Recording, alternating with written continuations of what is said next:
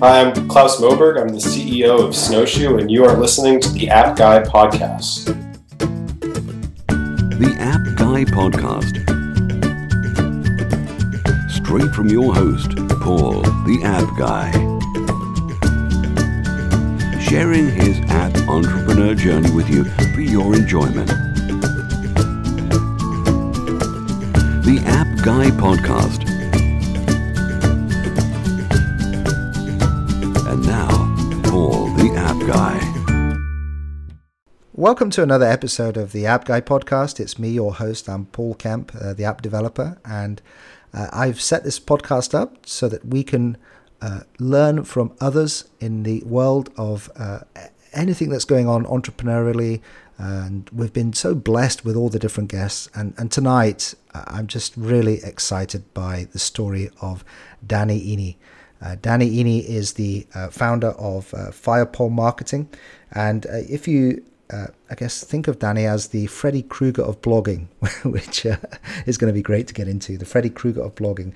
He's also an author, and he's authored a book called Engagement from Scratch.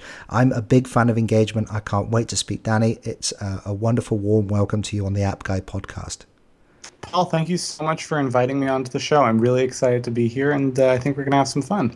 So let's really tackle the first thing, which is, why are you the Freddy Krueger of blogging? I'm sure it kind of happened by accident. It's ironic. I've never in my life seen a Freddy Krueger movie. Right. But what happened was in 2011, when I was just starting my business, Firepole Marketing was, starting at zero. Nobody knew what it was. I stumbled onto guest posting as a way of getting the word out about what I was doing. So publishing, writing really good content and publishing it on the blogs of other leaders in my industry. And I did a lot of that, and I found that the more I did, the better traction and exposure I was getting. So it got to the point where I was publishing on a lot of blogs pretty much all the time. And people started to notice, and they started to leave comments. One guy in particular started to say, "Wow, Danny, it's like you're Freddy Krueger. Wherever I turn, you're there." And the name stuck. I became the Freddy Krueger of blogging. All right. So it was a name that others gave to you, not that you coined yourself. That's right. But I kind of, when people started using it, I ran with it. I did go with it because it's memorable and it kind of stuck in people's minds. It was a good way to stand out when I was just getting started. Not exactly the brand image I'm going for today, but right. Okay. Well, I think the interesting point there that people can learn from is, I have a similar experience. The reason I called this the App Guy Podcast is because I wanted some easy way of, almost remembering something about me. And I think, if you're listening to this right now, that's a really important lesson, to have a memorable way where someone can instantly remember you. And normally it's not by our names. So I think that's a really important lesson, I guess, in terms of engagement. I'd love to know how you were attracted to the online business, what you were doing beforehand, and, that story, because I think we can learn what you went through to become an online entrepreneur. For sure. So I've actually been an entrepreneur for, I like to say, longer than my adult life. I quit school when I was 15 to start my first business, and I've been doing it pretty much ever since, with, varying degrees of success, as you'd expect of a teenager trying to run a business. But I was involved in a whole bunch of different businesses. Most recently, relatively speaking, in 2007, 2008, I ran a software startup. We were building technology that helps kids learn how to read. And we were doing pretty well. We had some pretty good successes. But in 2008, the market crashed, and it just killed the company. Everything fell apart. And so I had to let my employees go. I had to, tell my investors their money was gone. I got stuck with a lot of personal debt. And so I started to rebuild. I started to rebuild my consulting practice as a way of just paying the bills. And I was serving small business owners and entrepreneurs in my local market in Montreal, in Canada. And I found that the sweet spot that I was serving, kind of 0 to 10 employees, that kind of scale, there were plenty who were doing well and could afford my services, and I built a pretty lucrative practice.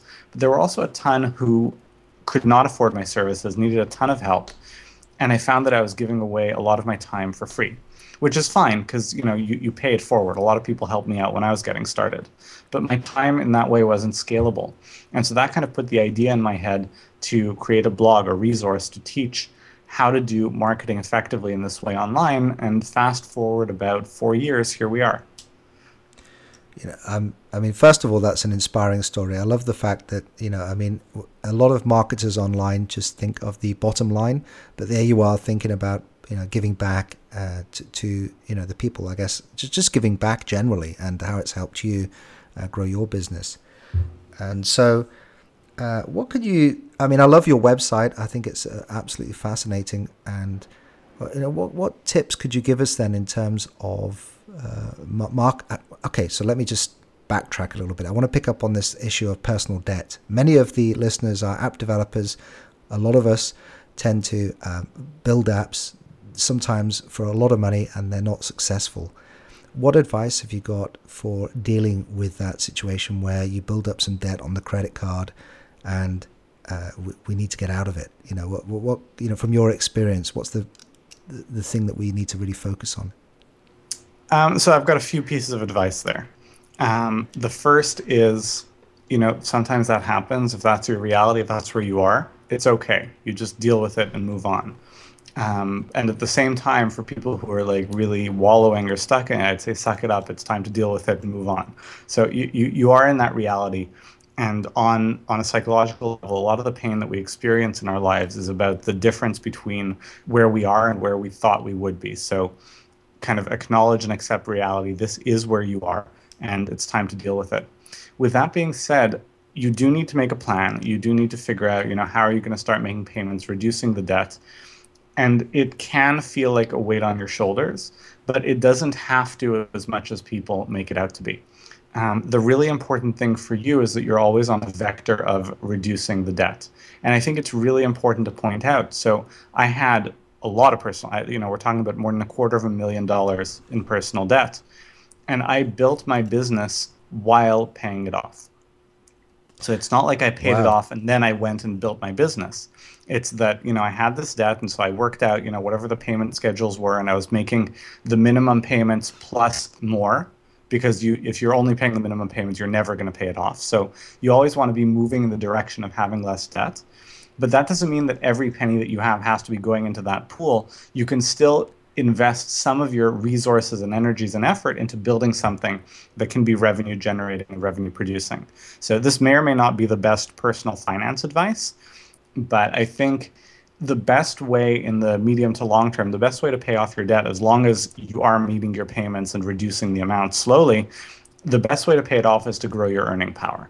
So that's where I would focus your energies and attention, which is not to say don't pay attention to the debt and don't pay it off, but you don't have to wait for that to be done before you move on to other things. Like I built more than $1 million business before the debt was paid off. Danny, this is so inspirational. I mean, the average person could have said, that's it, this entrepreneurial thing is not for me. I've got $250,000 debt. And I hands up, it's not working, and basically tried to pay it off by going back into work. There must have been something that really frightened you about getting back or going into a salary type job or position. Well, no, it's the other way around. I mean, think about it this way: $250,000 in debt, whatever a reasonable salary will be, however much of that you can put aside, you're going to be paying off that debt for the rest of your life. So the only reasonable way for me to get that paid off and have an interesting future was not a path through a job, right? So I can pick up the freelancing, consulting, whatever work that would be equivalent to a salaried position, in terms of income, and make the same amount of payments and put some extra time and effort into building something that could grow further and faster and better position me to pay off that debt and do all kinds of other things.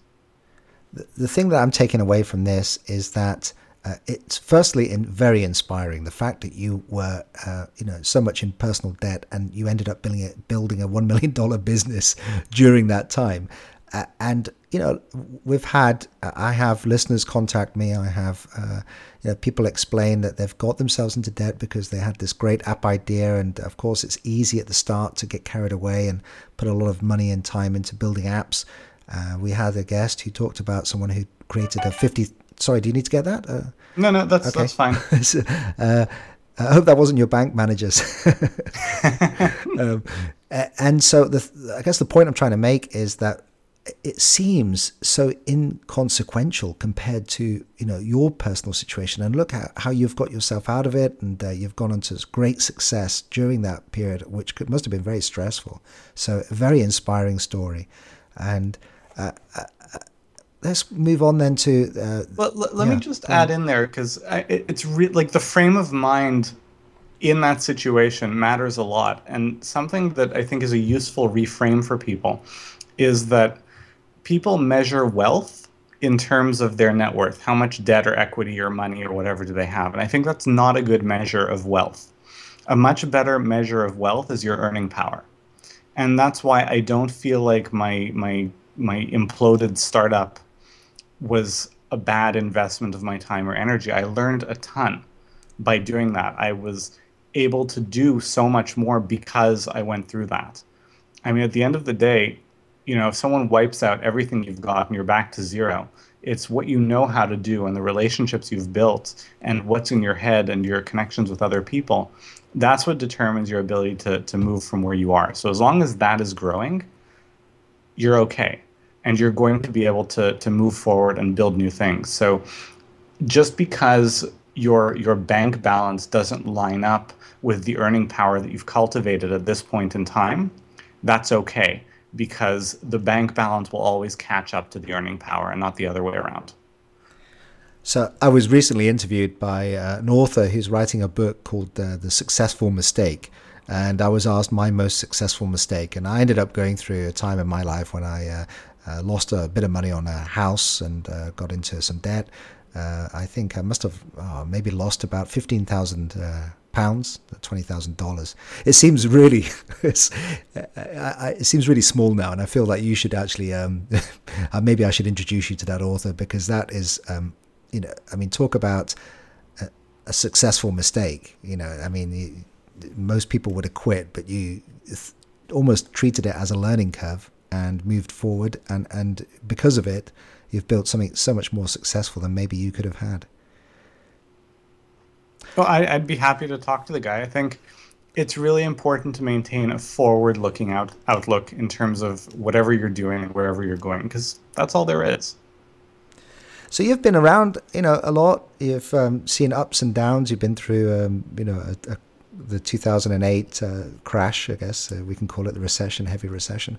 Are we in a good time at the moment for being online, trying to earn money online?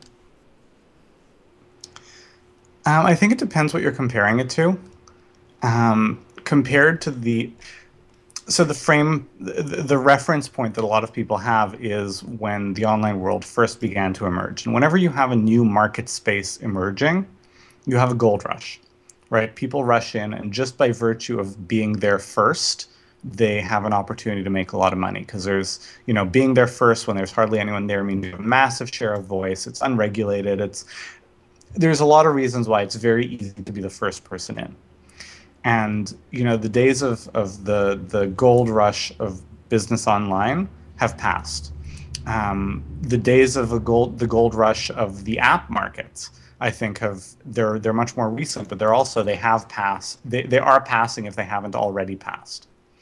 But so what, right? The gold rush has passed, and you can't fall out of bed and make $1 million by being lucky and stupid. But that doesn't mean that there isn't good opportunity. That's kind of like saying that the gold rush has passed in retail, or the gold rush has passed in the restaurant business. That doesn't mean you can't build a successful retail or restaurant business. And compared to most businesses, the ability you can get involved in a business online so much more quickly and easily and inexpensively. There's still a ton of opportunity. That being said, it's not what the get-rich-quick schemers sold to people like years and years ago. So it's not free. It doesn't cost nothing. It doesn't take no time and energy. But relatively speaking, yeah, there's still a ton of opportunity. You just have to grade it on a fair curve of other business opportunities versus on an unfair curve of an unnatural environment of a gold rush. Yeah. I was thinking actually for the app market, let's talk about the iPhone. There's so many news articles that come out. I mean, we've had WhatsApp, 19 billion. We prior to that, Instagram, Draw Something, by OMG Pop, all these really successful indie app development, companies. And we never hear about the thousands and thousands and thousands of struggling indie app developers who, put an app online and struggle to actually make a decent living from it. And we only just seem to focus on, and I guess that's not just app development, that's, internet marketing and online and a lot of different entrepreneurial stuff. How can we try and avoid all that noise and focus on adding real value? By doing exactly that, by not getting stuck on the shiny new object of whatever space and industry you're in, and focusing on solving real problems.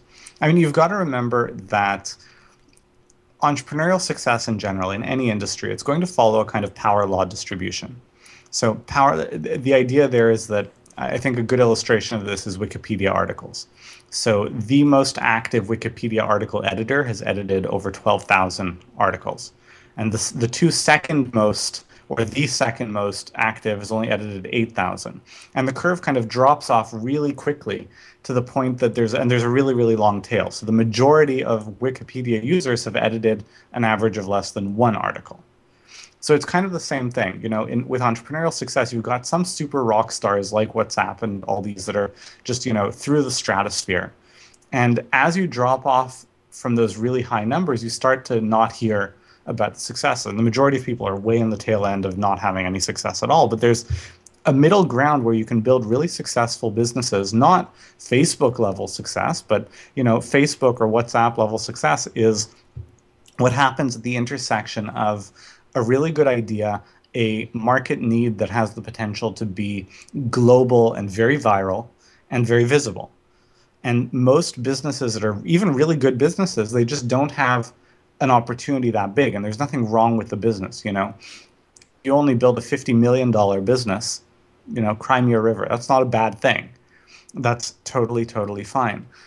And most of those businesses exist and thrive and grow because they're not chasing after that home run, basically lottery ticket style opportunity of there's a tiny chance it'll work, but if it does, boy, it's going to hit big. They're going after the opportunity to solve real problems. Someone has a real problem, they're going to solve it, make people's lives better. And that's what leads to real results. And if you stay focused on fixing real problems, creating real delight, instead of chasing after the latest shiny object that might make you a millionaire on the off chance that it works, and it's a different kind of project of the month and every week, then that doesn't lead to success. But if you focus on real value, on building something that's really going to help people, and you're committed to that, and that often means researching and pivoting and iterating and all the stuff that isn't sexy about real business development, but it's part of the job, then that's how you build something real. I couldn't agree more. And I just wish there was more of that when I first, came online. And I fell for one of those build a list quick and one of those schemes. It was all part of the training for me, and it's led me to where I am now. But it's very challenging not to get carried away by copy and with some of these shiny new schemes that come out and go viral. One of the things I think that's very important to me, Danny, is engagement. And I've been doing some live webinars recently trying to help people by networking through podcasting. And I've found that I've been engaging with people much more personable than I have done in the past. And I've been so rewarded for doing that. Could you talk to us about engagement and what does that mean to you, and maybe some best practices that we can follow? Sure. So the very basic premise that drives a lot of what we teach is that if nobody knows you, nobody likes you, nobody trusts you, selling anything is hard. And if tons of people know you and love you and trust you, selling most things is fairly easy. Now, what a lot of marketing seems to be about is how do you convince strangers who don't know you, like you, or trust you to nevertheless buy your stuff? And you can do that. You can study copywriting and neuromarketing and all that kind of stuff. And you can improve your success rate convincing someone who doesn't know you, like you, or trust you to still buy stuff from you. But it's a hard sell. You're stacking the deck against yourself. And the example I like to use is kind of to illustrate that it's not so much about the message as it is about the context and the relationship. Imagine the same marketing message. Simple marketing message, not super elegant. The words, "Hey, come here, I want to show you something." And in one context, you hear that coming from a friend of yours at a barbecue. It's not super well crafted. It's not, there's no triggers of influence being pulled there or anything like that. But, you go over there because it's your friend. He asked you to come take a look. So, of course, you go. Now, imagine the same words coming from a sketchy-looking stranger gesturing down a dark alley. It's the same words, right? It's the same copy, but there's no amount of wordsmithing that makes that stranger as compelling as your friend. So you can be that stranger and hone your persuasion skills to the point that you can talk someone down the dark alley, or you can just be the friend, in which case you don't have to worry about all that. So how would we build up engagement in your mind, given that, we're dealing online? So a lot of it, I was just speaking with the founder of HangWith, and he's now got 1 million users on his app. One of his big drivers is that social media, like, for example, Twitter and Facebook especially, has become a little bit untrustworthy because we don't know if for example, the celebrity Twitter accounts are being tweeted by the celebrity themselves or by a PR agency. It's become somewhat, a little bit untrusted, and hence his big drive towards putting an app where we live stream our life and our, ourselves, and becomes again much more trusted. So in this environment where we're not sure, how to trust people, and are their Twitter accounts autoresponders or are they actually real tweets? Have you got any advice for us on how to build up engagement and trust? By being, you do it by being consistent. I mean, at the end of the day, someone isn't going to care if your tweets are autoresponders or by someone who works for you, as long as they're always consistently valuable. The person manning your Twitter account is always responsive. And I'm not saying that, I'm not advocating for automating tweets or having someone man your Twitter account, but I'm saying from the perspective of the person on the receiving end of that, what they care about is that what they get from you is good and valuable and interesting. When they reach out to you, they get a prompt response. And there are a lot of ways to do that. And, just having someone tweeting under your name is probably not a very good idea. But you can deputize people within your organization to say these people are authorized to speak for me. So it's not, Megan who's pretending to be Danny. It's Megan who works for Danny, and everyone who knows me and is part of my audience knows that Megan is authorized to speak for me, and I trust her judgment. And there are a lot of ways to do that at scale. But at the core, it's about don't try to do something that you'd have to rationalize or explain away. Just because you can get away with it online for a short period of time doesn't mean it's a best practice. The best practices are the things that you're proud to tell your parents or your kids, that this is how you do business. This is how you're handling yourself. If it's something you wouldn't want to share, then you probably shouldn't do it. That's incredibly well put, and it's the first time I've heard it like that, and it's just so sensible. Just an argument. Before we say goodbye, I mean, we're getting towards the end of the podcast. I've got to get a couple more questions in, Danny, if that's okay. Yeah, by all means. So, in terms of smartphone, what smartphone do you carry? I'm an Android user, okay. Through and through. I have never in my life owned Apple products. All right, okay, that's good. And what? Have you got any great apps that you feel that possibly haven't been mentioned before that you'd like to share with us? Well, I don't know what gets mentioned frequently on your show, but apps that I use and really appreciate, other than the native ones, of my phone, to take notes, and my Kindle app and stuff like that. I really like Focus at Will, which plays music that you can listen to while you work, but it's music that has been tested and proven to create the right brainwaves to stimulate concentration. My big gripe with them is that they require an internet connection. So the time when I would be most likely to use it would be on a plane, which is when I can't use it. So that's Okay. unfortunate. I know. When are they going to get Um, that sorted? We need internet connection on the plane, and nothing well, that's they have internet connections on some planes, but it's Mm, really screwy internet. I was mm. yeah, this is a tangent, but I was on a flight the other day, and it's like, complimentary Wi-Fi provided to you by American Express. And the internet was like worse than dial-up. I'm like, if I was American Express, I wouldn't want to broadcast that this Yeah. is what I'm giving to people, Like, if you're gonna do something, do it right. So there's that. I recently, just a couple of weeks ago, I bought one of these Jawbone Up bracelets, like a Fitbit, like a Nike Fuel Band or whatever. And I'm really enjoying and appreciating that in terms of its tracking of my movement, my sleep. I get into the whole quantified self kind of thing.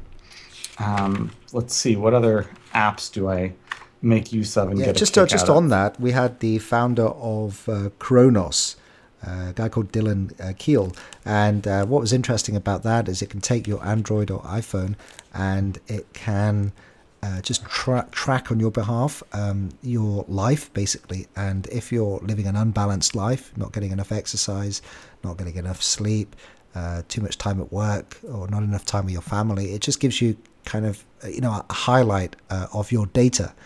And so, for Cool. those, yeah, it's a really a lovely app, and I've been using it, and I just thought, given that you're wearing the Fitbit, then that I know that they're looking to integrate it with that, or certainly it'll be something you might be interested in. Cool, I'll definitely check that out. I do have one more app for your listeners. This is something that I just discovered it again recently, and I'm loving it. It's an app called Twilight.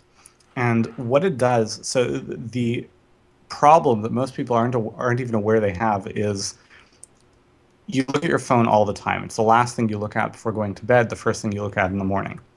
Now, the problem is that the phone emits a very bright light, which is kind of resets your brain's clock to say it's daytime. And so you look at your phone late at night, because we all do, and then you wake up with kind of a phone hangover because you didn't sleep properly because of that. So what Twilight does is it knows where you are in the world, and based on when the sun sets, it starts adjusting the color of the screen to take away the bright light. So it kind of gives it a Halloween-y orange kind of tint at night. But what it basically means is that the phone is not going to interfere with your sleep as a result, and that's been phenomenal for me. Well, I'm going to give you the award of coming up with the most unique apps. I mean, there are 3 apps that have never been mentioned, and I would use every one of them. So congratulations on, 100. This is episode 103, and they're the first time I've heard about those apps. So wonderful to hear that you're using those, and certainly I'll be. Hopefully, they're on iPhone. So I think there's it might be different for iPhone. The Twilight one, if they don't have Twilight, look for f.lux Flux. I think it does the same thing. great. Now, the other thing as well that we do is that we like to try and come up with an app idea. Now, either you can, if you've got a great app idea and you're willing to share it with a bunch of indie app developers that, realize that it might actually get created, then please do, let us know if you've got one. If you haven't, then the best way we find that we come up with these app ideas is to talk about pain points in your business, things that have been real frustrating to you, such as the lack of good Wi-Fi on the plane, or the fact that the app that you were using, Focus at Will, wasn't available offline, that kind of stuff. So have you got an app idea, or have you got any pain points you can think of in your business? Well, something like that would actually be really cool. If you could have an app that lets you kind of simulate working with other apps on, I don't know how that would work exactly, but tell this app that I want to cache 3 hours of Focus at Will time so that I can then use, I don't know how that would work, but that would be a cool thing for me. I would certainly get into that. Other than that, a lot of the challenge that maybe that I'm dealing with right now in my business is visibility on metrics, because we're dealing with a lot of systems that don't integrate super well, and it's really hard to export and parse the data.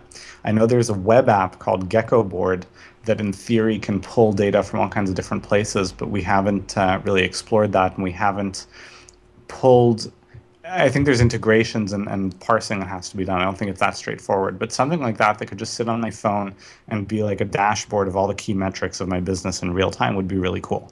Yeah, no, I really, we've had that suggestion a couple of times where people are just wanting to find out more about their business on their phone. And I mean, there are apps for social media like SumAll, where they collate a lot of your reach and engagement and pull in Instagram and Facebook and all these different social medias you may be using. But in terms of metrics, Google Analytics, bringing that in, metrics like on an app, Flurry, yeah, all these live in different places. Some of them have apps, some of them don't, and it can be annoying. So to everyone out there, there is the gauntlet. We're throwing it out to you. Can you deliver an app that will collate all the data points that we typically use in a business and put it into one simple app? Awesome. I'd pay for that. Yeah, that's I'm gonna have that as my catchphrase, I think, because you have a catchphrase here, the Freddy Krueger of blogging, and I'm thinking I'll pay for that. It's going to be mine because almost every guest says that when we come up with an app idea, and it feels good. We just need to build it. That's all. But at least we know we've got one customer. Well, if you've got one, you've got a lot. Yeah. Well, we could charge. I think that the highest charging point for an app is $999. So we could. And I know that a lot of scammers were doing that with kids' apps. Where they would charge $999 for an app and hope that the kid would accidentally press purchase. So. I guess we're going to say goodbye, but it'd be nice to just get some parting thoughts from you, Danny. How can we best help you? I obviously want everybody now to go to firepolmarketing.com. I think it's a wonderful website. You've got a load of free stuff in there, free engagement tools, free reports and video training, and it's just you're absolutely a great resource. And so I'd suggest everyone go there. But how best can we connect with you, Danny? What's the best way of reaching out to you? Through the site, or just send me an email, Danny, DANY, at firepolmarketing.com. If I can be helpful to anyone who's listening to this, I'd be happy to. And in terms of parting thoughts, parting advice, to everyone who's listening, who's kind of thinking of getting started or building an app, just do it, build it. Focus on not making it the biggest, most complex, super powerful app in the world, but kind of minimum viable product. What's the minimum feature set that it needs? Just build it, get it out there, and see what happens, and learn from that, and then do better the next time. Well, Danny, it's been so enjoyable going through your journey. I've learned an incredible amount. It's given me inspiration in terms of your story and going through the fact that you just remained so positive all the way through the hardship of losing all that money and getting quite a good bit of personal debt and getting yourself out of it through positivity and engagement and just doing the right thing. And it's been a wonderful journey. So thanks for sharing that all, and you're welcome back anytime. Thank you for having me. It'll be my pleasure whenever you want me to come on the show. I had a great time, and I certainly hope this was valuable to the people who carve time out of their days to hear what we have to say. Thank you so much. Thank you for listening to this podcast. Stay tuned for the next episode. If you want to be a guest on the show or suggest someone, then please send an email to info@onemob.com. The App Guy Podcast.